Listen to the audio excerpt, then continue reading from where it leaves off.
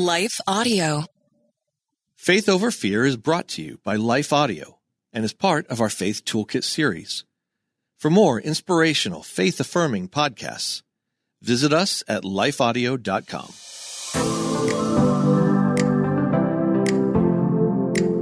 Hello. Welcome to the Faith Over Fear podcast, where we attack our most pervasive fears with truth. Because life is too short for any of us to live enslaved. At Holy Love Ministries, we are passionate about helping God's children discover, embrace, and live in God's freedom. We would love to connect with you online. Just visit our show notes to learn how to connect with us.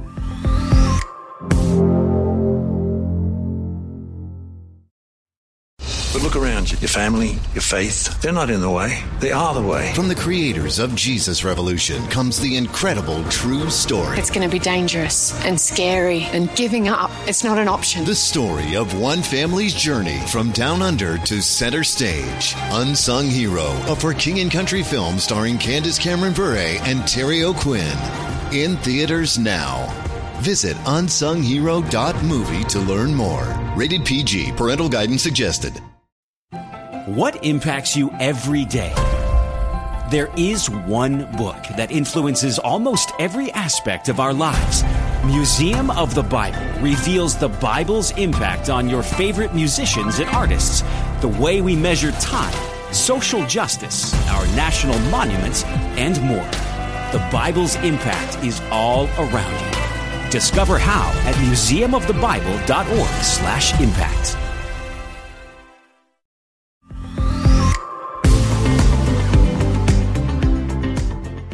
I'm Jennifer Slattery, and few things have the power to get people riled up to the intensity to cause arguments and division, quite like religion, because our beliefs in many ways become a part of our identity and that thing that we find security and purpose in. And that's why, in part, a person's faith expressed in practice can create such tension, if not open hostility in families. Jesus told us that his followers would experience opposition from the outside world and, unfortunately, sometimes closer to home in those relationships that we most hold dear. Maybe you know this from experience, or maybe you're afraid that your faith in Christ will cause someone you love to reject you and that ultimately you'll find yourself alone. Well, my guest today, Maysu Andrews, understands. Maysu, thank you so much for joining us. Oh, it's my pleasure to be here. Thank you for having me. Maysu is the Christie Award-winning author of Isaiah's Daughter and numerous other novels, including The Pharaoh's Daughter,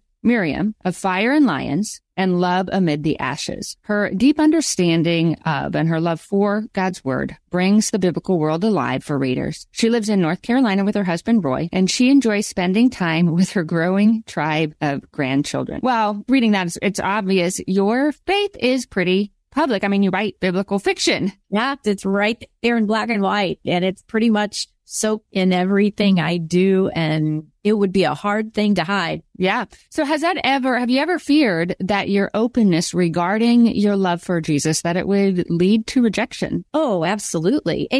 I'm like so many others. It's the same thing when I'm at the grocery. I see an opportunity to share Jesus, and I still have that it's that fear of rejection. It's that fear of, are they going to get angry if I say the name Jesus? Are they going to reject me? I still have that same fear. And I'm almost 60 years old. I've been a Christian since I was 20, 40 years. And that same fear of rejection. We have family still who they don't want to talk about religion, and they don't want to talk about God. They don't want anything to do with our faith. And holidays, we've just come through some holidays. And holidays, I always wondered why my parents got so tense around the holidays. As a little kid, you can't wait for Christmas. Oh, and the parents would groan. Oh, we got to go to another dinner, And I never could understand. Well, then I got to be a grown up, and now I know this tension of, all that baggage at the holidays, because a lot of things go on, and it's baggage because of all those arguments about what do you believe? Well, that's not what I believe. Well, then you're attacking who I am, because I am what I believe in many ways, and it becomes a part of my person. Mm-hmm. So have you ever feared like that would impact maybe lead to rejection in your family? Oh, I've seen it lead to rejection in my family. So let me back up and tell you a little bit about my background. I'm definitely a spiritual mutt. So my mom was charismatic. My dad was Quaker, polar ends of the Christian spectrum. My grandparents were both, grandma and grandpa, ordained ministers in Pilgrim Holiness Church, long hair, long dresses, and then moved to the Wesleyan faith, then to Nazareth. I mean, we were all over the Christian evangelical spectrum, and dinners became the battleground and scripture the weapon, you know. And as a kid, I remember God and the Bible being this battleground. And it was such a divisive topic that by the time I was 13, I wanted nothing to do with God. And I was pretty smart and pretty manipulative. And I found a way that I did not have to go to church with anybody because I turned them against each other so that I got out of all of it. And by the time I was 16, I was an alcoholic. I didn't want anything to do with any of them. And they pretty much didn't want anything to do with each other. And it nearly caused my parents to divorce. Now, they were of the generation that would have brought more shame than, so they stayed together. And that in itself was hard because the divisiveness remained and the aloneness in the home remained. And so though they were together, they were still very much alone. And a lot of it was because of religion and God. And I saw that and the anger just welled and welled. So take that very angry 16-year-old and got into a lot of things I shouldn't have, right? And got into college and had life by the tail and had dated a guy for 5 years. I thought we were going to get married. He decided we weren't. And ouch. Yep. Ouch. And now what? Now where do I turn? Because I've alienated myself from my family, wanted nothing to do with them, but now I have to come back to my family and I still don't want anything to do with their God. So I get connected with a guy from high school. I'm in college and my best friend says, well, let's go to a football game. And she says he is back from a year at college. His scholarship dried up and he's a little weird because when he went down to Texas, he got religion. And I'm like, not a big deal. I can deal with religion. Been dealing with it all my life. I can handle it. He shows up to go to a football game in a tie. And I'm thinking, what did those Baptists do to you? I am so sorry. And he's like, no, I'm good. I'm really good. And I'm like, yeah, okay, we'll see. That night, I mean, this guy, I had known him since third grade. He was hot-tempered, foul-mouthed jock, and we got along so well. That sounds funny. Right? Until those Baptists got him. And I just thought, they have brainwashed you. You snap out of it, man. What is wrong with you? And he's like, no, this is who I am now. I know Jesus. And I'm like, yeah, no. So I agreed to go out on a second date with him just to see if he could pull it off again. This can't be real, right? No way. I've grown up with this all my life. It's not real. So the second date comes around and lo and behold, he did it again. And now I'm mad because I'm thinking, I mean, I knew he was pretty good at this kind of thing, but so I went out with him a third time. And now I'm like starting to get a little creeped out because I'm thinking, what if it really is real? And what I've seen in my family and all that fighting, they're really fighting for something they believed in. And now I don't know which one of them is right. And then I saw, I went out for more dates. And so about 3 weeks in, I accepted this Jesus that I saw had really changed him. Wow. And the next morning, I'm dumping bottles of Jack Daniels down my mom and dad's drain in the utility room, laundry room. And they're standing there, you know, jaws dropped because they had no idea I had all that hidden in my room. So they're like, what is going on? And I'm like, I met Roy's Jesus. Wow. It has nothing to do with you, but I met Roy's Jesus. And they were kind of, well, okay, good, yay. But there's that fear of letting go of a foundation of I was raised in a Christian home, but I needed to let go of that and yet build a Christian faith that I saw was real, but I had no idea what to do with it and how to build it. And really, Roy, he'd been at a Christian college for 9 months, but that was it. And his family had never been to church. He'd gone to church twice as a little kid and gotten kicked out both times. Wow. So you both had spiritual wounds, probably. Oh, my goodness. Yeah. I mean, so what do we do now? And so 6 months later, we got married. 9 months, 2 weeks later, we had a child. So we were like, let's just have a new life, right? So there you go.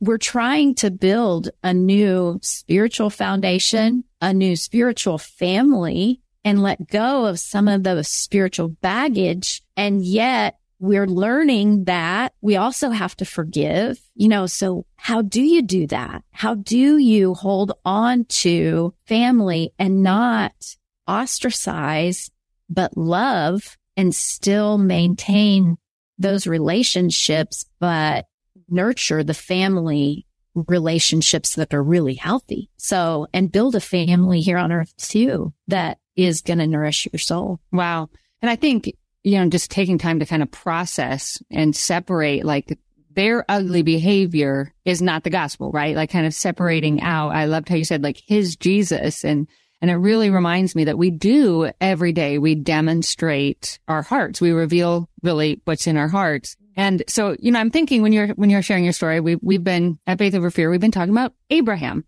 sometimes called Abram.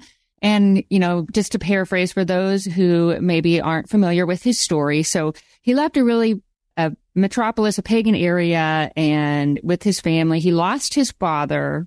His father had died. Scripture tells us his father died. He had betrayed and abandoned his wife in a huge way that I have to believe caused long-lasting distrust and just cracks in their relationship. And then in Genesis chapter 13, so right after his betrayal to his wife, after this huge marital mess up, his servants and his nephew's servants, so they were all traveling together as one clan, well, they started to quarrel over the land. And I'm wondering, as I'm kind of thinking of your story and how relating it maybe to Abraham's story, just of what maybe he experienced, was going through, and thinking about all the relationship wounds, some he caused, some that just were life, losing his dad. And I wonder how that impacted him going forward. And so we go into Genesis 13, and he ends up giving his nephew, like, hey, you choose the best portion of the land. And then we get to Genesis chapter 14 directly after. And so there's this big 5 kingdoms are fighting against 4 kingdoms, and he's not really involved, but then they kind of loop him in because they capture his nephew and all of his nephew's belongings. And I would love if you could read a section from that, maybe give us a little bit of, because I know you've studied his life very intensely, give us a little bit of a picture of that, and then read a portion of that scripture for us.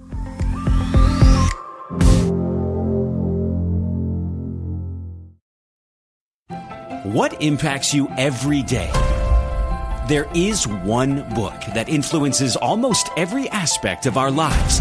Museum of the Bible reveals the Bible's impact on your favorite musicians and artists, the way we measure time, social justice, our national monuments, and more. The Bible's impact is all around you. Discover how at museumofthebible.org/impact. Hi, everyone. If you've been injured in an accident that was not your fault, listen up. We have legal professionals standing by to answer your questions for free. Call now and find out if you have a case and how much it's potentially worth. Call 800-497-4410. I'm here with spokesman John Wolf. So, John, tell everyone listening who should call right now. Well, Maria, first off, thank you for having me here. It's always nice to answer the listeners' questions. Now, as far as who should call in, anyone who's been injured in an accident and think you deserve compensation, give us a call right now. 800-497-4410. You'll find out if you have a case and how much it's potentially worth. Thanks, John. You heard it, folks. Take advantage of this opportunity and call now. 800-497-4410. Advertisement sponsored by Legal Help Center. May not be available in all states.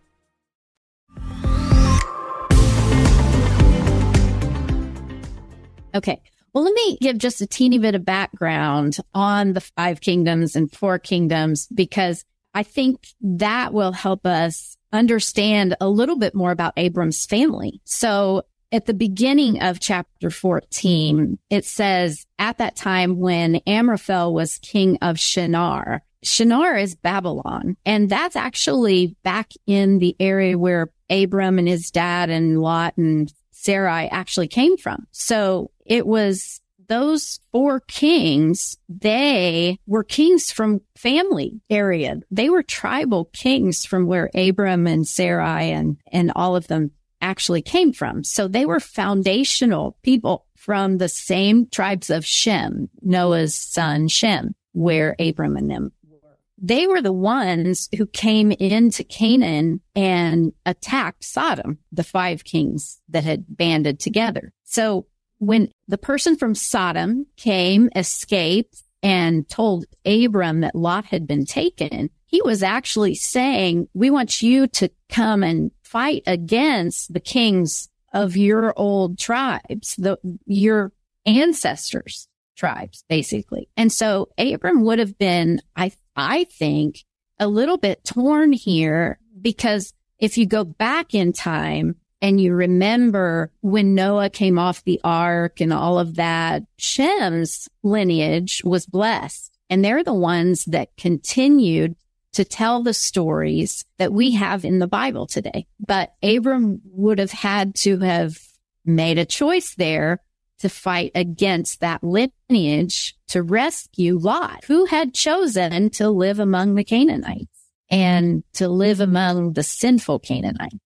Where Abram, when he lived among the Canaanites, he still lived in the hill country where there weren't a lot of people. And in what I'm about to read to you, notice that Abram is the one who influences the people he lives with, not the other way around. So let me read these verses to you. It's chapter 14, verses 11 through 16. That's where I'm going to read. The 4 kings seized all the goods of Sodom and Gomorrah and all their food. Then they went away. They also carried off Abram's nephew Lot and his possessions, since he was living in Sodom. A man who had escaped came and reported this to Abram, the Hebrew. Now Abram was living near the great trees of Mamre, the Amorite, a brother of Eshcol and Aner, all of whom were allied with Abram. Notice it says they were allied with Abram. Not Abram was allied with them, but they were allied with Abram. When Abram heard that his relative had been taken captive, he called out the 318 trained men born in his household and went in pursuit as far as Dan. This is Abram with 318 men and these allied Amorites pursuing 4 kingdoms, an army of 4 kingdoms, because they've stolen his nephew Lot from Canaanites, where he should not have been anyway, but he took the best land, even though it was more dangerous because it was among a whole lot of people. And Abraham knew he probably shouldn't have, but he did. And now Abram is deciding to go get his family out of the mess that they're in, right? So then it says, during the night, verse 15, Abram divided his men to attack them, and he routed them, pursuing them as far as Hobah, north of Damascus. He recovered all the goods and brought back his relative Lot and his possessions, together with the women and the other people. So I think it's what that says to me is that Abram had formed his family. He was steady. He was confident in who his family was. His family was Sarai. His family was the 318 men, trained men, born in his family. His family was Mamre and Eshcol and Aner, who were allied with him. And why were they his family? Because he trusted that the God who had called him into a foreign land had made them his family, and because God was his family. And so it didn't matter as much his roots as the connection and the tree where he was growing and the fruit of that tree. That's what mattered most to Abram. in his family relationship, I think. I love your focus on, God being his family and God forming his family and just really trusting him. I think sometimes we forget. So he did give us a need for connection, for deep connection. And when I'm going through, so many of our fears and anxieties result from fears that our needs are not going to get met. And so when I remember that, it's like if I'm dealing with family, we don't know how family will respond. He didn't know how Lot would respond. And we do find out later Lot, didn't always make the best decisions. We don't know how people will respond, and we might even respond. Like I'd said before, Abram made some hugely big mistakes in Genesis 12 that he could have camped out in, like, okay, I'm over, I'm done, I messed up, I forfeited God's faithfulness. Or in this section, he could be like, okay, God's faithfulness, these kings are going to overpower God's faithfulness, which makes God's faithfulness dependent on people, right? Whether it's himself or it's others. And if we can kind of unpack that and recognize God's faithfulness is not dependent on ours, and if he planted a need within us, he has promised to meet those needs. And so I really love your emphasis on that. And I also loved, I think sometimes when we deal with family, you talked about in your story, we bring all of this baggage. We have this history, good and bad, and we have wounds and we have triggers. And I love seeing in this passage, he was strategic and thoughtful. And I think we can become overly emotional, which is what sounds like your parents did, right? You said they used scripture as a weapon. Mm-hmm. Mm-hmm. They were in their brain thinking, okay, I need to do it this way. Whereas when I read Abram's story, I'm reminded I have best results when I take a pause and I'm like, okay, Lord, how are you wanting me to proceed in this situation? Yeah. And I think we see that strategy in that he took 318 men. I mean, I love it when the Bible gives us specific, and I sit up and listen. I mean, when it gives you that kind of specific. So when Jesus was raised from the dead and the disciples go out and fish and they haven't caught anything. And then Jesus is like, oh, go over there and throw the net over. And it tells us he caught, I forget the number, but I should remember that, but it's like 154 fish. Wow. Okay, let's pay attention to how many fish, because if it's telling you the number of fish, we ought to be paying attention to that. Okay. Abraham took 318 men. We need to realize that God wants us. There are so many details that the Bible leaves out. Let's pay attention when it gives us detail. So he took 318 men to fight 4 kingdoms. That's a big deal. Yes. Waited and attacked them at night. Yes. That's a big deal. They fought from Dan to Damascus. That is a very long way. And our hearts are a big deal. And these people were real people and they lived this. And just like our families really hurt us sometimes. And I really hurt my family sometimes. And I'm really terrified that sometimes, are those wounds going to heal? Am I going to be able to reconcile that relationship, or is it damaged beyond reconciliation? I'm so grateful that the family relationships, this is one thing that I hold on to. I am so determined that my family relationships, that I'm going to be able to see them in eternity. Because if I can know that, then I can know that I will have them in eternity and we will be reconciled. So as long as I can know that, even if there is baggage between us, even if there is stuff that can't be fixed on this earth, I can know that in eternity we will be okay. Mm-hmm. Mm-hmm. And that helps me. Yeah. And he will also, God will connect us in. Jesus said, if you lose brothers and sisters and mothers, that he will plant us, in a thriving family of God. And I try to remember, so, we're looking at Abram's story. You talked about how he was strategic. He had these men that were already trained and he went at night, but yet he was overpowered. So you see this combination of him doing his part, but trusting God to do his part. Yep.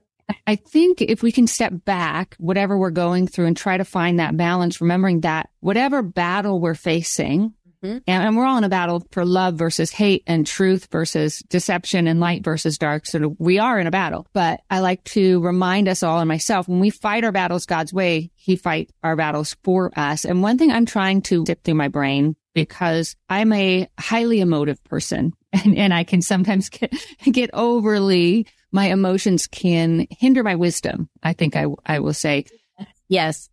And so I'm trying to remind myself as a mom, as a ministry leader, wherever I'm encountering people, I try to ask myself, what is the healthiest and the holiest response? Not what will make this person happy, not what will alleviate tension, but what is the holiest and healthiest response? I don't always know what that is. But with that as my radar, and then, like I said, trusting God to do his part and knowing that if I am choosing holy and healthy, I can remain walking deeply connected with Jesus Christ and trusting him for the outcome. And then I can walk away with saying, okay, I did my part. I did the hard right thing. And there's peace in that. Yeah, there is. Here's the thing. I'm going to give you the spoiler. Lot does not go back home with Abram. He saved Lot. At great risk. At great risk. But Lot doesn't go back home with him. Lot goes back to Sodom, for crying out loud. I just want to shake Lot. I just want to say, really? Are you kidding me? After that, you go back? But he did. And Abram still goes to bat for him. And so, that just makes me kind of sink inside. But if Abram looked to Lot to make him feel like he had family, he would be disappointed again and again. And deeply wounded. Deeply wounded. And so I think that is a cautionary tale for us in Scripture. Who are we going to look to for our family connections? Abraham had trained 318 men born in his household. They weren't related to him by blood. At that point, he had no children. And Lot was the only blood relation he had in that moment. And he had just risked everything for him. And Lot turns around and goes back to Sodom. And so Abram, at this point, he goes back to his hilltop with the 318 men born in his household and 3 Amorites and to his barren wife. And they are his family. Yeah. And God honors that and blesses that. Yeah. Yeah. Well, I think that's a really great place just to kind of end our episode with the reminder, we can trust the character of God. We can trust the character and the heart of God. We can trust that his faithfulness is not dependent on ours and that he will meet our need for connection. But we also have to follow his way. And if that means fighting through our baggage and dealing with our defensive behaviors and getting healthy, all of those things. Well, Mesu, I also want to say, so you have a book on Sarai. And so I think that would be a great for listeners. Oh, it's coming. When does it release? It releases in August through Guideposts. Awesome. Okay. So for those who really want to dig deep, I think there's a lot of faith nuggets we can pull from her life and just that everything she and her husband experienced. I would encourage listeners to watch out for that book coming in August. And what was the title again? We don't have a title yet. Okay. So we will put Mesu's links in the show notes. So make sure to follow her. She's got great biblical novels, which can help Scripture to come alive in a really vivid way. So I would encourage you to find those. And Mesu, thank you so much for sharing your insight with us. Thank you, Jen. I appreciate you. I appreciate your ministry. What a wonderful ministry. Thank you. Well, to our listeners, I hope you enjoyed today's episode and that it gave you maybe some action steps or at least a heart posture that you can take moving forward into what may be a really painful circumstance or season for you. If you haven't already done so, I would encourage you to subscribe to this podcast. Then you won't miss a single episode. Make sure to rate it. That helps others to find it, and it really encourages our team as well. And share it with your friends through email or on social media. And until next time, may you live as one who truly has been set free. Faith Over Fear is a production of Life Audio and Salem Media.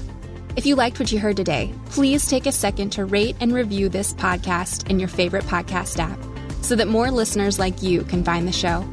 For more faith-filled, inspirational podcasts, visit us at lifeaudio.com.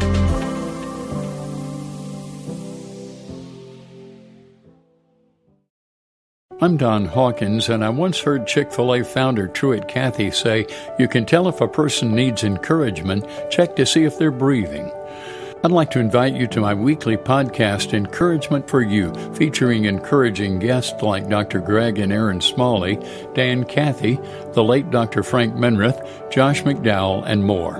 To subscribe to my weekly Encouragement for You podcast, go to lifeaudio.com. That's lifeaudio.com.